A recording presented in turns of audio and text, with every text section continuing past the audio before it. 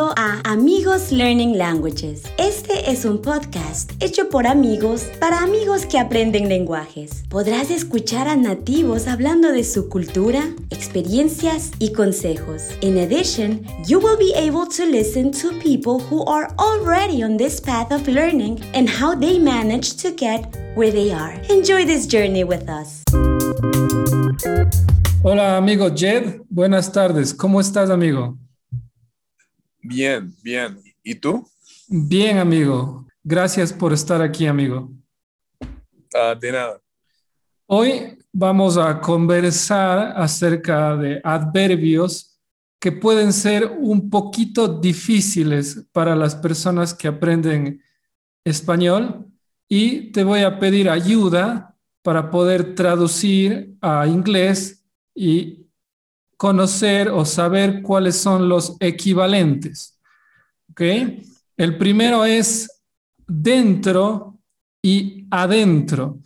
¿Sabes cuál es la diferencia o te imaginas cuál es la diferencia entre dentro y adentro? Definitivamente no soy un experto, pero en este momento estoy dentro de mi casa. Es un error cuando yo digo, hey, estoy adentro de mi casa, porque no hay movimiento. Exacto. Adentro indica A, la letra A es como la preposición en español que indica to. Entonces, voy al supermercado, voy a la biblioteca, pero en este momento voy adentro de mi casa porque estoy afuera. Exacto. No, estoy fuera. No. Está exacto, estoy fuera. Esa es la confusión que muchos, incluso nativo hablantes, tenemos cuando usamos adentro. Por ejemplo, alguien llama y dice, Joffre, ¿en dónde estás? Adentro. Pero es incorrecto porque como tú explicaste, la letra A indica movimiento, indica hacia. Entonces, en el momento que decimos adentro, implica un movimiento de un lugar 1 a un lugar 2. Entonces, lo normal o lo correcto sería decir, voy hacia dentro, si es que usamos hacia, o voy adentro. En este caso, cualquiera de las dos tú puedes usar, pero no puedes decir estoy adentro, porque dentro es como en el interior de un espacio. ¿Estamos de acuerdo? Sin duda, completamente. Ok, ¿y cuál sería el equivalente en inglés, por ejemplo, para dentro? Creería que es I go inside is towards. So, indica moción o movimiento. Movimiento. Movimiento. Y I am inside es simplemente mi ubicación. Entonces, I guess I would say I am inside right now. And if I'm outside, I would say to my family, I go inside. In this case, it will be like I'm inside, sería estoy dentro. I'm inside, estoy dentro. Exacto, sin duda, estamos de acuerdo. Punto 1, estamos de acuerdo. Punto 2, voy adentro. En este caso sería I go inside. I go inside is my mind, is what I'm thinking. Where are you Exacto. going? I'm going inside. But towards, hacia, indica que no sé si la persona ha llegado a el destino. Entonces, I might walk towards the house, but maybe I'm not there yet. I may never arrive. It just indicates direction for me in English, hacia, towards. Exacto, eso sería, yo creo, la mejor traducción porque en español es igual hacia. Voy hacia la casa. En este caso, no llegas todavía, no sabes, solo estás dirigiéndote hacia tu casa, ¿no?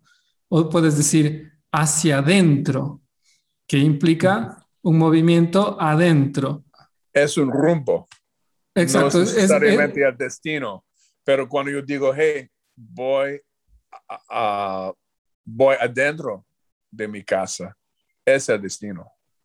Exacto, exacto. Si dices, exacto, voy adentro, es tu destino. Pero si dices, voy hacia dentro, en cambio, es la dirección. Estoy dirigiéndome hacia ese punto. Ok, creo que estamos de acuerdo. Sí. Entonces, que dentro implica únicamente cuando tú estás en un espacio físico en el interior. Pero cuando dices adentro, implica movimiento desde un lugar 1 a un lugar 2. Completamente de acuerdo. Y la traducción es I'm inside y la otra es I'm going inside. I am inside es estoy dentro, no adentro, porque no hay movimiento. Exacto. Entonces, exacto. sí. But our preposition inside doesn't change. Your preposition inside in Spanish, if it's your Spanish, it does change. So, like, I guess the point is, estoy dentro, voy adentro. Pero en inglés, I am inside, I go inside. We don't change inside. There's no prefix, no prefijo. Exacto. Es muy Exacto. interesante el uso del prefijo. Exacto, genial, muy bien, gracias por esa explicación. Vamos ahora al siguiente, que es similar, fuera y afuera.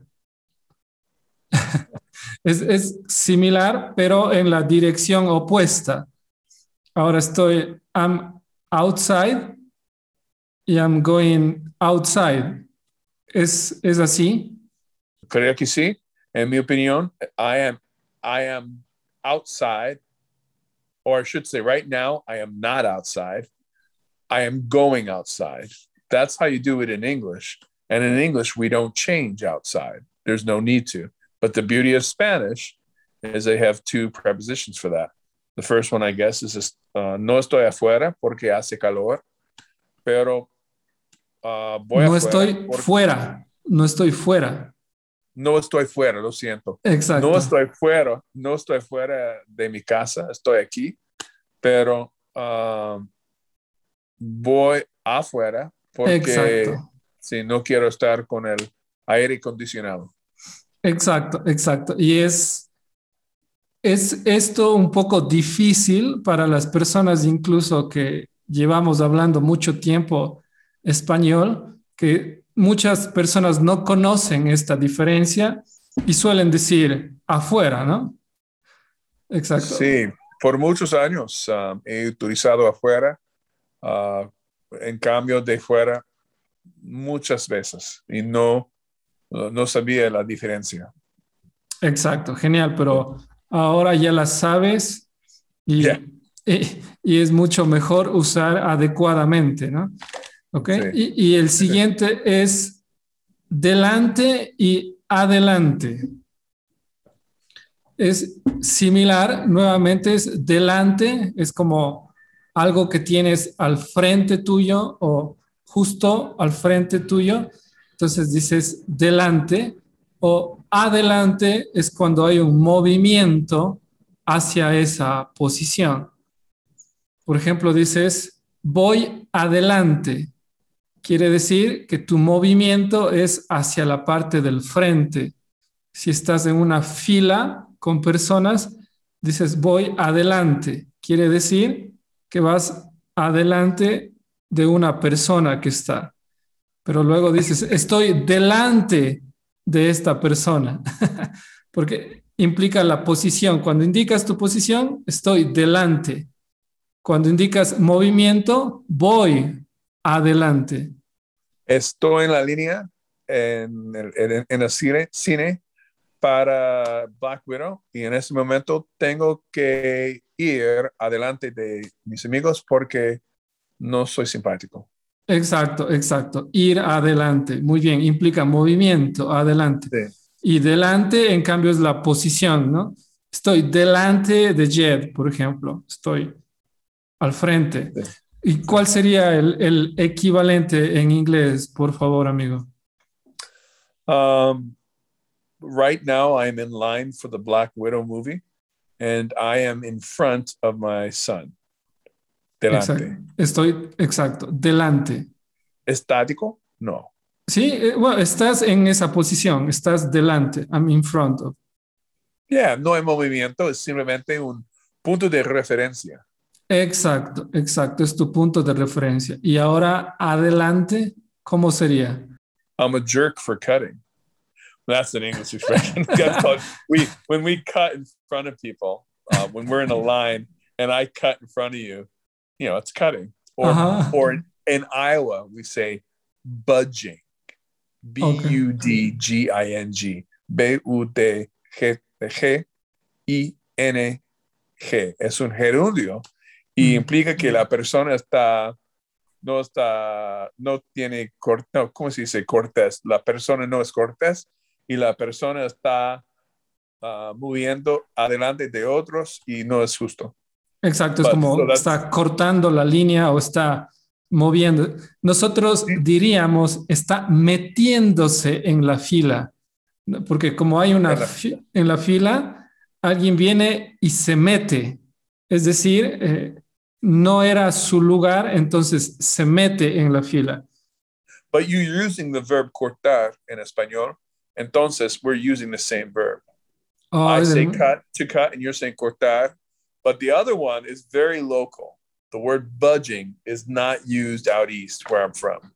But here, here, the kids will be waiting for lunch and someone will complain, Joe budged, and it's the same thing as cut. It's funny. Ok. Exacto. En español sería como meterse en la fila. Por ejemplo, exactamente. Exacto. Jet se metió en la fila. No estaba en ese lugar y se metió. Entonces, se metió. Exacto. Cuando estás en una fila para un concierto, la gente es, hey, no te metas en la fila. Exacto. No te metas en la fila. ¿Cómo dirías esto en inglés? No te metas en la fila, como no es tu lugar. Don't put yourself in the front. Don't cut in front. Don't budge. Don't put yourself. Don't cut. No. Don't cut the file. Don't cut. Just don't cut. Don't cut. Ok, interesante. Entonces, nosotros tenemos delante, regresando al punto, delante y adelante nuevamente. Delante, una posición, una referencia. Adelante, movimiento. Movimiento, sí. Exacto. Y tenemos fuera, que es referencia, y afuera, que es movimiento. Y el primero que vimos era dentro, que es nuevamente referencia, y adentro, que es movimiento. Muchas personas dicen dentro mío, por ejemplo. Eso es un error. No se debe decir dentro mío. Se dice dentro de mí, por ejemplo. ¿Sí? Tengo algo dentro de mí. O, por ejemplo, dentro de él. No es dentro tuyo o dentro suyo. Es dentro de mí. ¿Puede ser una emoción? Puede ser, exacto. Tengo una emoción, por ejemplo, tengo felicidad dentro de mi corazón, dentro de mí. Exacto. O yo diría, hay mucha felicidad dentro de mí. Dentro de mí. Exacto, hay mucha felicidad dentro de mí o hay mucha tristeza dentro de mí, pero no dentro mío. He escuchado a algunas personas decir dentro mío. No, eso es un error, es dentro de mí. ¿Cómo dirías esto en inglés? Con un sentimiento, por ejemplo. Hay mucha felicidad dentro de mí. I have love in my heart. I have happiness in my soul. Inside of me. There is much happiness inside of me. Muchas gracias por haber escuchado este episodio. Si te gustó, por favor, compártelo. Recuerda, nuevos episodios cada semana. Chao.